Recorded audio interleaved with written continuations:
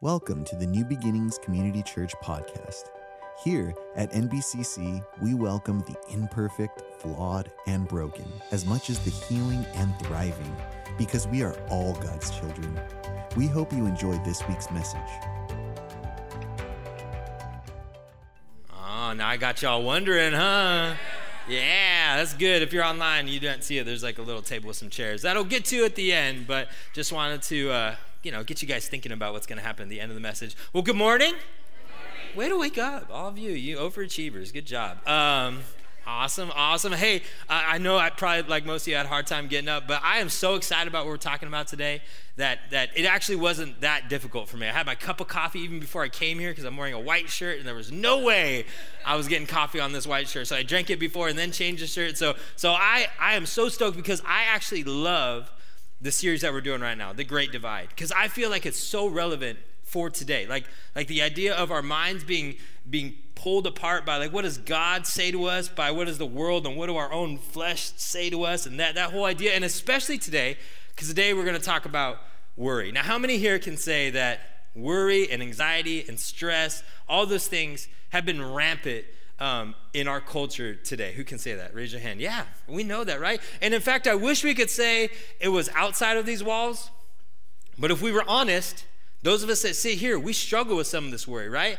And in fact, recently an article came out that said right now, like at this exact moment in time, that we as a people are more worried and have more anxiety than ever before with the stuff that's going on in Russia and Ukraine, with just coming out of the pandemic, with inflation, with all this stuff. Like, Americans now are more worried and anxious about what is going on than probably almost ever before.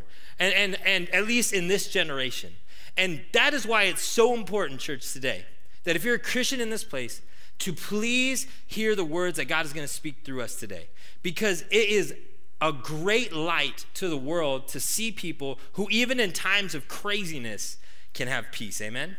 And if you're in here today and you don't know Jesus yet, you are still searching, I'm telling you that the things that you've tried to do that to try to battle your worry and your anxiety, and they haven't worked before, today I want to give you the word of God that I know can help you in that time, okay? Now, there's a couple things I want to do before we even get started and hop right into the message. Number one, I want to just, again, implore you to know this, that we would love for you to help us launch Riverside, okay? We have a great thing going on there, and we want you to be able to sign up. We need 50 people to go there for a full year. And listen, if you're not serving anywhere, this is for you. If you're like, man, I really want to get involved, I really want to do something, launching a church is a great way to start, all right? Because really we need hands and feet to get in there, set up chairs, help out with kids, all kinds of stuff. So please, if you feel like that is something you would like to do, I want you to do this. Scan the QR code, and you can go to hit Help with Riverside and sign up there, or you can go to nbcc.com/Riverside and sign up there. And I just wanted to say that one more time. I know Pastor Aaron already said that. I just want to say it one more time because we would love for you to join us in that. And as you're on that QR code, I want to give you a couple things that I personally found in my sermon prep for worry. If you go into resources in there, you're going to find 2 books that I used that helped me kind of formulate what we're going to talk about today. Number one, it's called Winning the War in Your Mind. It's by Craig Groeschel. That's a great book, great practical book. Number 2 is called Don't Let the Enemy Have a Seat at Your Table, and that's by Louis Giglio. I encourage you, especially if you're struggling with anxiety or worry, anything like that, to buy one or both of these books. They were huge helps. In fact, I use a couple of the tips that Pastor Craig Groeschel uses, and so if you would like to do that, you can go to resources and hit that. In fact, you can just click the title. It'll take you right to the Amazon link, and you can buy it today. And today, again, we're talking about worry and anxiety, and it is such a huge issue for us today. In fact, can you just turn your Bibles? It's not going to be on the screen, but if you have your Bible, go to Mark chapter 4. I want you to see what Jesus says about worry really quick. Mark chapter 4, this is when he's talking about the parable of the sower for you Christians. This is like that parable where he talks about, the seed being thrown. I want you to go to verse 18. And he says, and others are the ones on whom seed was sown among the thorns. These are the ones who have heard the word. But listen to what he says. But the worries of the world and the deceitfulness of riches and the desires for other things enter in and choke the word, and it becomes unfruitful. And can I be honest? That right there, that verse, is plaguing the church right now. Because we have the word, We can hear the word, but we are letting the worries of the world choke the fruitfulness of what we know. And we are letting things that are going on in this time and age, in your own personal lives, and we're letting it choke the fruitfulness of what God has for us by the word of God, by the truth. And so that's what we want to talk about today. We want to talk about how can we stop allowing worry to choke, to separate us, to divide us from the fruitfulness of what God has for us, all right? So that's what we're going to be talking about today, just so you guys know. So can you guys bow your head and pray? We're going to get ready with the sermon. Father, you know how excited I am to talk about this. The passion that you have given me to talk about the things that I see so prevalent in our church and in our world. And God, I know the impact that it can have. God, when we allow your truth to impact our lives and to change us for the good. And God, not only what it can do for us, but what it can do for those outside of these walls, for those that need to have that peace that surpasses all understanding. So God, let that penetrate our heart today. Let us walk out of here different. In your name we pray. Amen. Amen. How many of you have dogs? Good, raise your hand. A dog. Oh, I love dogs. How many of you have cats? I pray for you. Okay. I don't know why you'd get one. There are times when I want a cat, like when there's kittens. Like that looks like fun. But then like 99% of the time, it seems like having a cat is just a real downer, to be honest with you. But dogs are, I love dogs. I have a dog. His name is Remy. He is a Border Collie Queenie. He's about this tall. My dog is weird, all right? I don't want you to think like I have like the best dog in the world. I don't, okay? But I love him. He's my dog, okay? He's great with my girls. He doesn't know a ton of commands. Like he knows sit when I have a treat in my hand, and he knows that. He definitely doesn't know stop barking. I love my dog. And if you have a dog, you probably know this, that your dog has there are a couple quirks that he has, and they usually revolve around something that you do that he associates immediately with that he's going to get something out of it, right? So I'll give you an example. He could be anywhere in the house. He could be outside. If my arm brushes the leash, okay, and because it's on a hook, and here's a little clink, he will jet from wherever he is, right?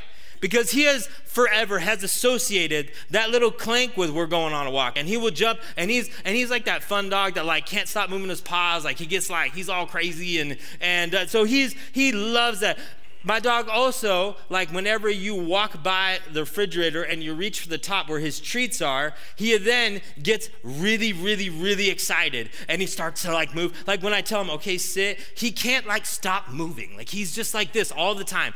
That's my dog. I love my dog. And there's a reason actually why that happens.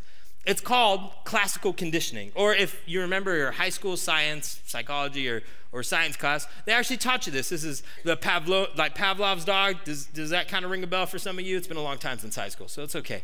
But if you remember Pavlov's dog, like you remember that he, would set the bowl out and see when the dog would salivate when they'd see the food, but then he noticed that they would start salivating when they just heard the footsteps. So Pavlovian conditioning or classical conditioning, right? And we see that in dogs all the time. To be honest, there are some things you probably see in yourself, right? You have a couple little things that when they happen, you automatically go into, a mode. I'll give you one of mine. For whatever reason, I do not know how this happened, people, but it happened. When I park my car in the driveway, I have been conditioned to grab my phone and just start scrolling on nothing. Like, I don't even know what I'm looking for. And you're like, that's so weird. I understand. My wife thinks it's super weird too, especially when we have to get the kids out of the car and I'm just sitting there. I do believe this though, that there is a certain angle of your car, and it's your seat, so it's been formed to you over the numbers of hours you've had to sit in the 91 traffic, that when you're there, it's just comfortable. Have you ever been so comfortable when you get home you're like, it's just too much work to go inside? Like, have you ever been there? Like, I feel like that probably happened, but for whatever reason now we're in that angle, and I just grab that phone and I just start like opening up. In fact, I had to put like a timer on like my phone for just 5 minutes of social media a day, just so that like I could like get out of the car and help my wife, because I'm just being a horrible husband, just sitting there and just being, she's like, Charlie, I'm like, I'm so sorry. And I don't even notice I'm doing it. We all have that. You know you have that text message little ding. All of us iPhone users, we all know like the ding, and we all know we got a text message. For you Android users, I don't know what happens to you, but for us, we could even, in fact, we're so classically conditioned to like grab our phone that Apple had to put like a driving mode, right? Because when you're doing 65, 75, 85 miles down the road and you hear the ding, you're automatically like, ooh, let me check my phone. And you take your eyes off the road, right? And so Apple was like, what are you people doing? So they had to put in a mode so that your classic conditioning couldn't just go to your phone and check it out, right? All of us have little things like that. And if you don't know what your little thing is, just ask your neighbor. They'll tell you what it is, especially if your neighbor's your spouse. So we all have stuff like that. And those are all funny. And some of them are funny, and some of them are weird and quirky, like mine. But some of them are not funny. Some of us have been conditioned that when we hear a certain word or a certain topic brought up or a certain name brought up, we have been conditioned to go right into worry, anxiety, stress, anger. And we hear these things and we pop right back in to the way that we've always handled them. And it could have been since your childhood. I'll give you one of mine that is not as funny. My last name is Bakar, not Baker. Okay, you've all heard it now. So it's Bakar. And so when you're a little kid, you know, they usually sit you in the seating chart by your last name, right? So alphabetically by your last name. So B's always sat at the front. I was homeschooled, kindergarten-ish, first grade-ish, and then I went to a Christian school my second grade year. So I didn't know any of the kids who had been going to school together through preschool. And so my second grade year was horrible because for whatever reason, I just got picked on every single day. And kids would say things about me. Kids would lie to the teacher about me, about words that I said. They would say that I said words that I didn't even know what the word was. Like, they would be like, he said the S word. I was like, I don't know what the S word is. Like, tell me, and I'll tell you if I said it. And that was like, and so I grew up getting picked on. And so I've been classically conditioned to where when I hear laughter behind me, I get very, very worried. So if I hear someone laughing, or if I'm in a meeting and people are having a side conversation, my immediate reaction is to stress because I think I've done something wrong, or I think I've done something stupid, or I think people are making fun of me again. And you might have something like that. You might have something or a topic or whatever it is. Maybe it's even just the kind of the color that you see, and it reverts you right back into the same rut that you've been in. And you're back in that same rut, and it's just like you're just going around. And a rut is literally defined as a trench or a pathway that is kind of engraved itself over a period of time, right? Like we see ruts like when you drive a car in like not on a dirt road, and the rut of the tires is right there. And a rut is something you can get stuck in, right? And you're just back there. And some of you have ruts that you've been in for a long, long time. You've been in the same thing, doing this. Like when the topic comes up, you have the same reaction. You go to the same spot you did when you were 12 years old. You have the same thought process. You handle it the same way. And there are two things that have happened. Either you get out of it, like that time has passed, and so then you tell yourself, all right, I'm not going to do that again, or you make excuses of why it happened. Those are really the only two options you have. Because if you're going back into the rut, doing the same thing, you're either going to tell yourself it'll be different next time, you're not making really any changes, you're just going to be like, I'm gonna think my way through it, and you just go back to the same rut, or you just start making excuses for why it's okay for you to have that rut, because it's what someone else conditioned in you, or this is the one that bugs me the most, that's the way God made you, because I want to talk about what the truth that God says in a second. And so those are two things. Now, this is what you have to know about ruts. To get out of a rut, you have to dig a trench. And a trench is different than a rut, right? A rut is something that's been there just through time, not made on purpose. It's just time has caused it there. But a trench is something way different. I'm sure many of you have dug trenches in your life for different things. When I was a kid, we would go to Mexico on mission trips, right? And we went to this place called Rancho de sus Niños. That was an orphanage. And so when you go to Rancho de sus Niños, you work, the first half of the day is all construction work, right? So we like roofed a house, we poured someone is living in a house that I helped roof. I pray for them every day for their safety. Like no idea why they let me on that thing. But like I'm just like, dear God, that's all you. And so, but that's what you do, right? You do construction. Well, one of the days we were digging a trench. And we were digging a trench from our property, or Rancho de sus Niños property, across the street to the neighbor's property, because we were going to exchange water and electricity. I think they were going to give us electricity, and we were going to give them water. So we were digging this trench and across this road. And if you've ever dug a trench, you know this. Especially when you dig a trench in hard, compact desert dirt, it is difficult, right? It takes effort. Now, the trench has a purpose. Like, it has a place that's going to start and a place that's going to stop, and it has a reason of why you're digging it. You're not just digging it for no reason, but it takes effort, and you have to have your shovel, and you're digging in it, and you have to have your pick, and you're loosening up the dirt, and you get sweaty, and it takes time, and it takes diligence, and it takes a will, and it takes a purpose, and that's what a trench does. In order to get out of your rut, you're going to have to dig a trench. It is going to be difficult. It is going to take effort. It is going to be uncomfortable, but it's going to have a purpose.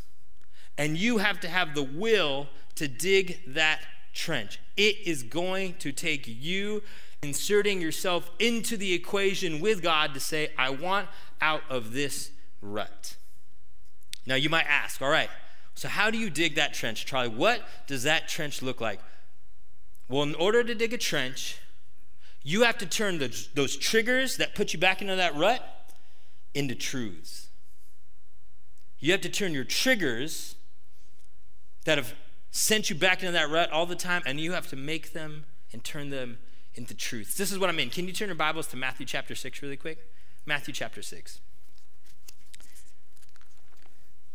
If you've been at church, you've probably read this scripture, but I want you to see how Jesus talks about turning triggers into truths. And so if you can go, Matthew chapter 6, go to verse 25. In fact, if your Bible is like my Bible, it will say at the top, right above verse 25, it will say the cure for anxiety.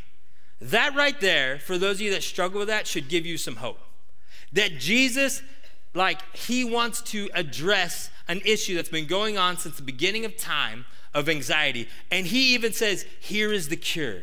And he's going to have a lot of different ways that he addresses this that we're going to talk about today. But he says this is the cure for anxiety. And so this is one that most of you will know. If you don't know, this is going to be a good thing. Write this down.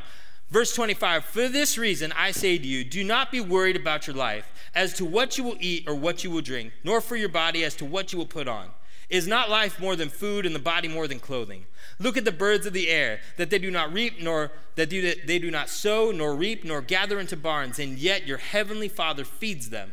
Are you not worth more than they? And who of you, by being worried, can add a single hour to your life? I just want to pause there. So put your finger there. I just want to talk to you really quick. Do you see what Jesus says first about being worried? The first trigger, he's going to give you the first truth.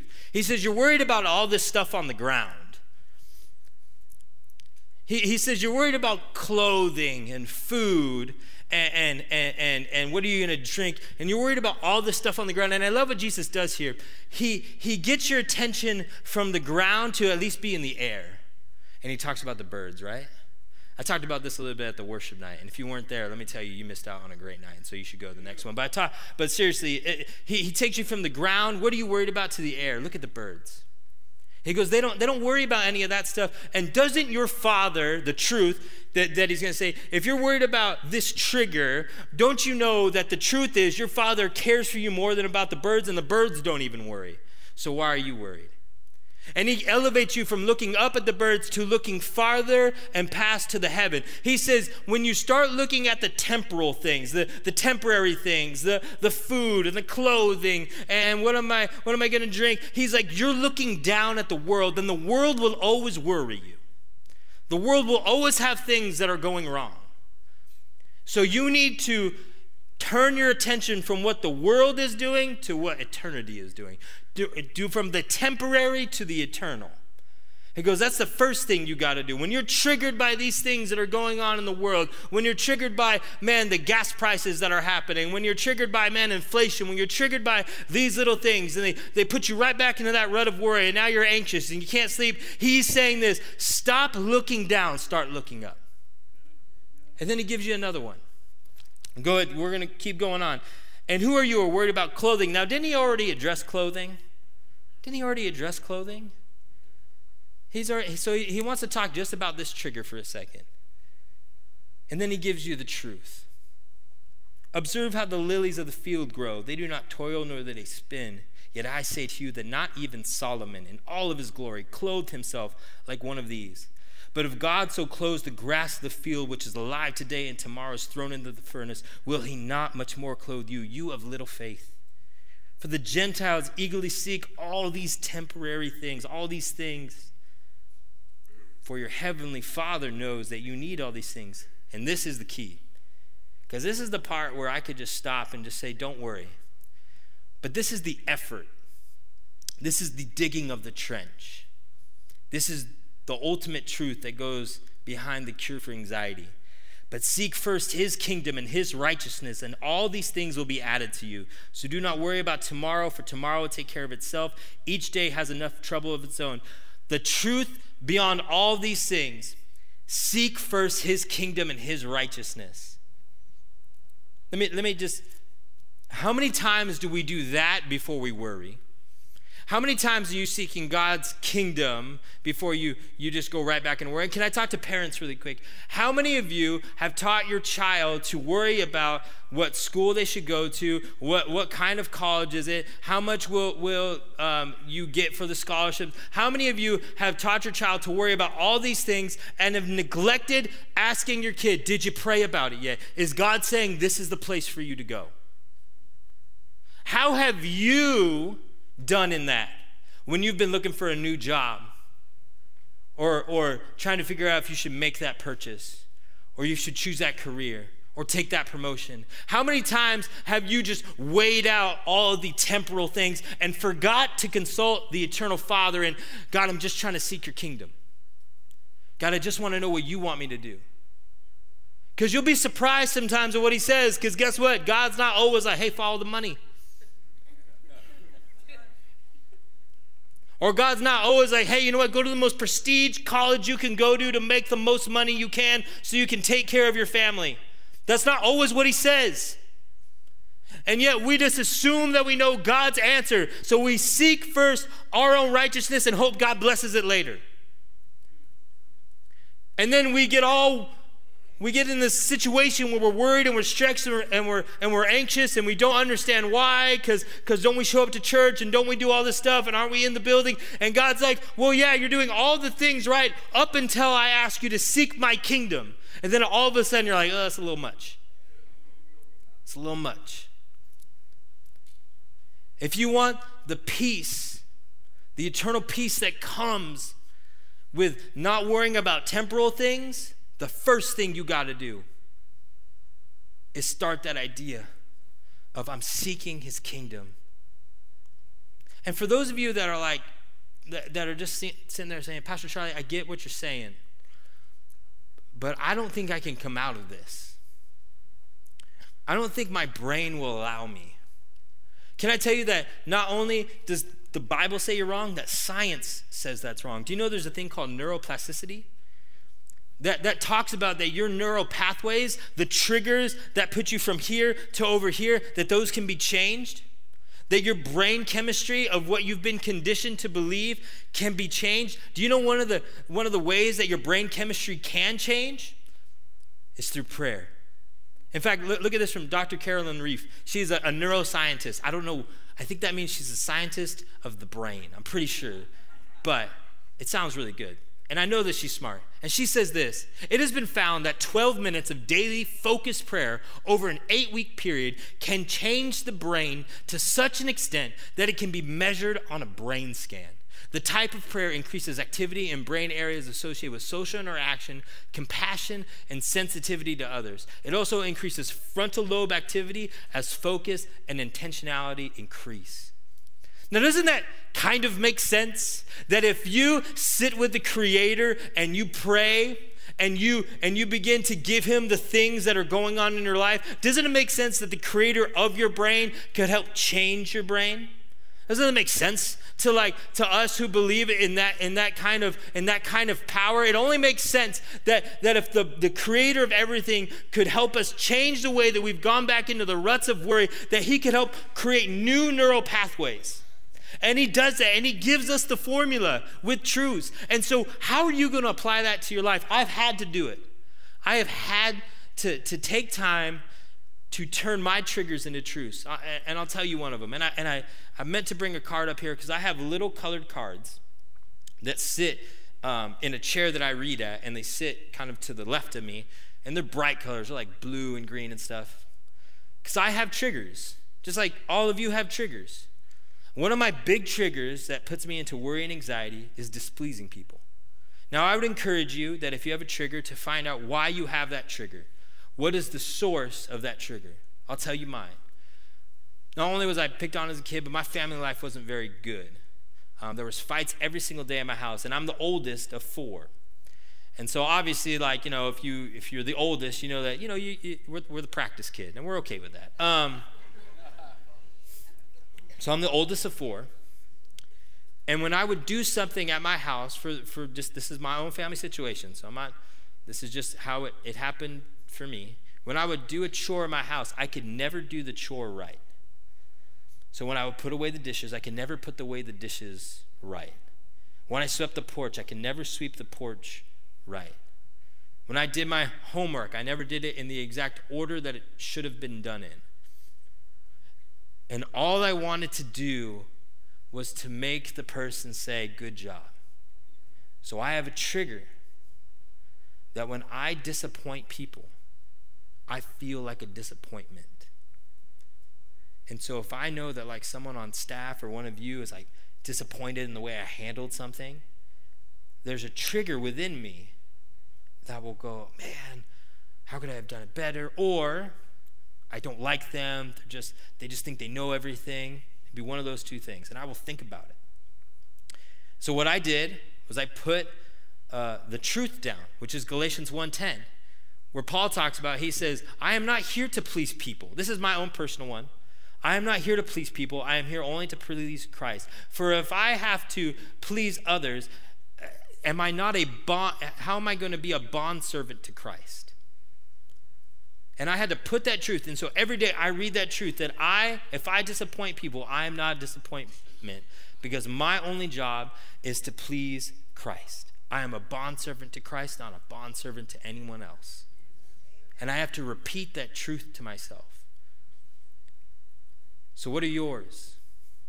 What are your triggers?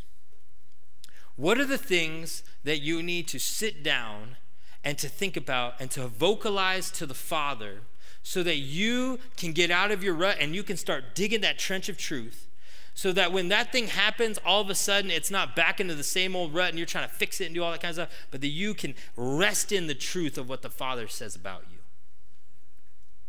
And see, some of you just keep it in. You're like, I'll fix it myself. I'm telling you, that's never going to work. This is what I truly believe. Even based on what Dr. Carolyn Leaf says, I really believe this, that worry begins to dissipate when we stop internalizing it in ourselves and we start to vocalize it to the Father.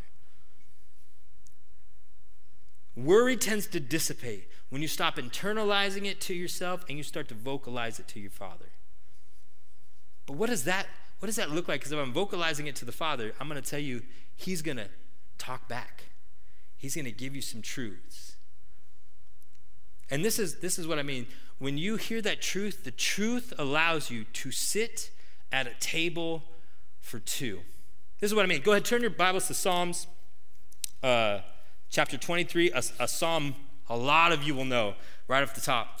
It says, even though I walk through the valley of the shadow of death, I fear no evil, for you are with me. Your rod and your staff, they comfort me. Verse 5, for you prepare a place for me, a table for me, in the presence of my enemies, and you have anointed my head with oil, and my cup overflows. This is what I mean. All right, so we're going to use the table now. All right, so imagine we have set up a table, right?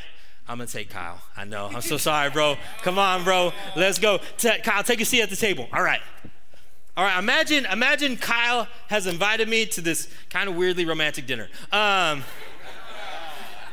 He's taking me out. But Kyle says, hey, Charlie, I want to talk to you. Like, let's talk. I want to be there for you. I want to talk about things that are going on in your life so I can talk about things that are going on in my life.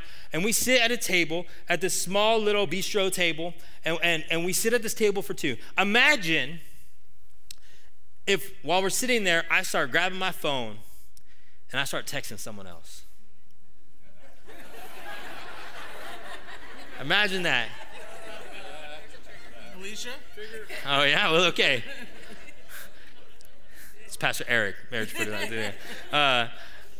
I start texting someone else. And in fact, imagine we're sitting at this table for two. He's invited me to. He's paying for everything. And I start texting. I'm texting Lencho. And I'm like, hey, Lencho, meet us at this restaurant. And Lencho comes and he pulls up a chair right here. And he just starts talking to us. In fact, not even to us. He just starts talking to me. And he starts sitting here and he just starts, we're just talking. And I'm leaving a Kyle out of it. How should Kyle feel? Upset. Because I've taken a table for two that Kyle has prepared for me, and I've invited someone else to sit at my table. Kyle, you can go sit down. Thanks, buddy. You did so good. You were awesome. Man, I felt it. That would be totally rude, totally inconsiderate, right? That's what we do to the Father every day. You see, we sit here at a table with him that he's prepared in the presence of our enemies, right? And you know what we've done? We've allowed the enemy to come and to sit at the table. And the enemy is such a good liar. He's so good. If you don't think the enemy is a good liar, he's lied to you, okay? Because the enemy is the best liar. He will tell you things you want to hear. He will tell you things that you already kind of believe about yourself. You'll never make it. You're always going to be like that.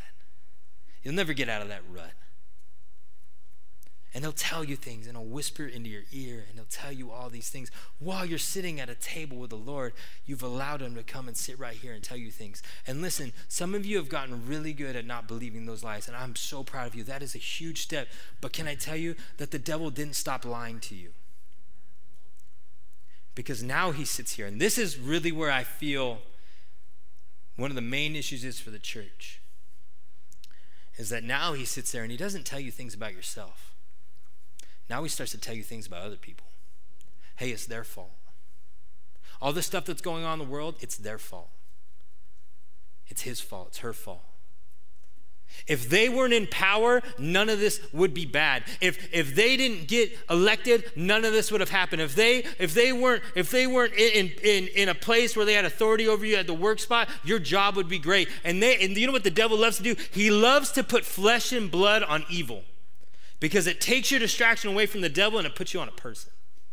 But what do we know what the Lord says? He says, your fight isn't against flesh and blood, but against powers and principalities. The devil loves to get you distracted from that. He does, man. He loves it. He loves to see. And in fact, he's so good at it that now he's even getting to the point where he can divide people in church. And he can tell you that another Christian is the problem. They don't know what's going on. You do, though. You have the truth. He's given it to you. You've taken a little t truth that he's given to you, and you've neglected the Father who's sitting there with all the truths, and you've said, okay, this sounds better, so I'm going to do that. I like the way that person, I like the way the enemy put it, so I'm cool with that. I'll just go with that one. And he loves to just do that. Do you know how he does it most of the time? Go to Philippians. Chapter 4. This is another way that he loves to stress us out. Chapter 4, verse 6 says, be anxious for nothing, but in everything be in prayer and supplication, with thanksgiving. Let your requests be known to God, and the peace of God, which surpasses all comprehension, will guard your heart and your minds in Christ Jesus. Isn't that a great verse? But then he tells you what to do to get there. He says, finally, brethren, whatever is true, and whatever is honorable, whatever is right, whatever is pure, whatever is lovely, whatever is of good repute, if there's anything excellent and anything worthy of praise, dwell on these things. Man, the devil loves to tell you all the things that are going wrong in the world. He loves to tell you all the things that are happening down here, so you stop looking up there. And the Lord is saying this: if I have made everything good, then just start dwelling on the things that are good. Stop looking at the news and looking at everything that is bad. Start going outside and walking around and looking at nature and saying, man, isn't this cool? Start listening to a kid's laugh and saying, man, isn't this a great day? Start looking and hearing the things that are of good repute and are worthy of praise and all that kind of stuff. And do you know what's going to happen to worry? When that happens, it's going to begin to dissipate, because then all of a sudden, nothing that's going on in a different area means anything, because you know that the eternal Father is going to take care of it.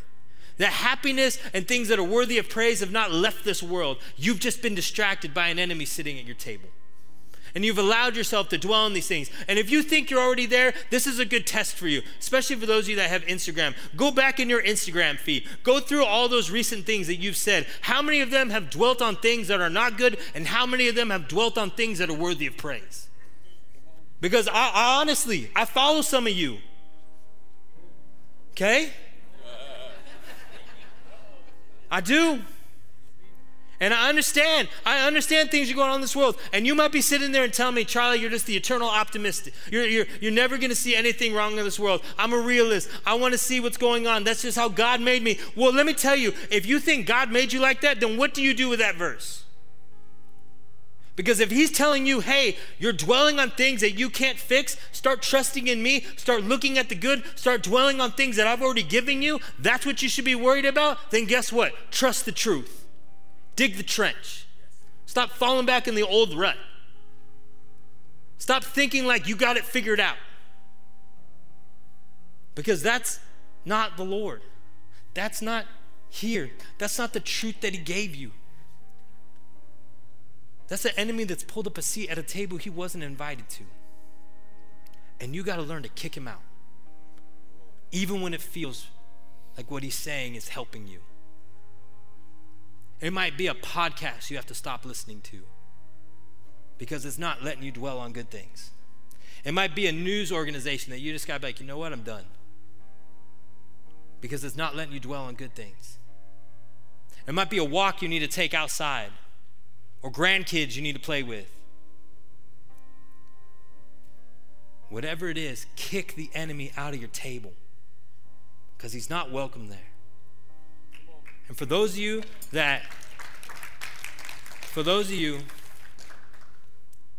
you haven't accepted the invitation to sit at the Lord's table, like you've thought you've had to get yourself all together, I'm telling you right now, he's inviting you to sit down. He didn't care what you look like. Amen. And you know that peace that I was talking about, that can be yours. The anxiety and the stress, that cure can be yours. But first you have to do what? Seek his righteousness. Repent. Seek his kingdom. Stop seeking yours. Start seeking his kingdom. And that peace that he talks about in Scripture, it can be yours. You just got to sit down and don't let any other enemy take a seat at your table. Can you bow your heads? I'm going to pray with you really quick. Father, as this is a topic, God, that is so relevant, not only to the people outside of this church, God, that are struggling with anxiety and stress, but God, to those of us in here who have been distracted, God, who have allowed the worry of our life to choke the fruit of what you have for us. God, that we would begin to come back together with the mind of God, with the truth of God, and that, God, if things go wrong, that we take that some would call it the eternal optimist, but God, we would take that truth to dwell on the good things, and Father, we would move forward. And God, in a time that the world has anxiety and stress, God, let the church be a light of what peace can look like even in the storm. God, let that song that we sang at the end of worship service, God, let it not just be a song, let it be a praise that we take outside of these walls, that when people look at us in the workplace, in a shopping mall, and wherever it is that we are, that, Father, they would see a peace that surpasses their understanding. And that we would be knowledgeable enough to tell them that, yes, I used to have triggers. Yes, I used to have things that brought me down. But I relied on the truth of God. I dug the trench that made the work, that brought me out of the rut that I was in. And I vocalized it to the Father. And I'm here today because of him. And you can be too. So, Father, I pray that would resound in us, that we would be lights to this world. Now, with every head bowed, every eye closed, if today you want to take a seat at the table with the Father, and you want to start the journey to seek his kingdom, to repent of things that you have done, and to seek his righteousness and his kingdom, with every head bowed, every eye closed, if you want to make that commitment, I just want you to look up, Mappy, so I can see you. I see you in the back. Make eye contact with me. Don't. I see you. Don't not make eye contact with me until I see you. See you. Don't look down until I see you.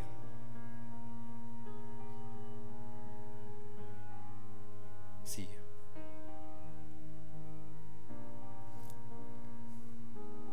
And even if I miss you, the Heavenly Father doesn't. Pray this prayer with me. You don't have to repeat after me. I just want you to pray it in your heart. Father, God, as there are people in here today that want to sit at that table with the Father, they want that peace. God, they could be 10. God, they could be 80. God, peace doesn't have an age limit or age bracket. God, you want it for us today. God, allow them to repent of the things they've done right now so that you can forgive them of their sin. And they can take a seat at the greatest dinner table ever and be in the presence of a Father that loves them, that cares for them, that calls them his adopted child. And God, let us all seek your kingdom and your righteousness as we walk out of this room. In your name we pray. Amen. Amen. If you need prayer or dedicated your life to Christ, please reach out to us on our social media, on Facebook and Instagram at NBCC Norco, or email us at hello@nbcc.com. Thank you for listening. Don't forget to share and subscribe to this podcast.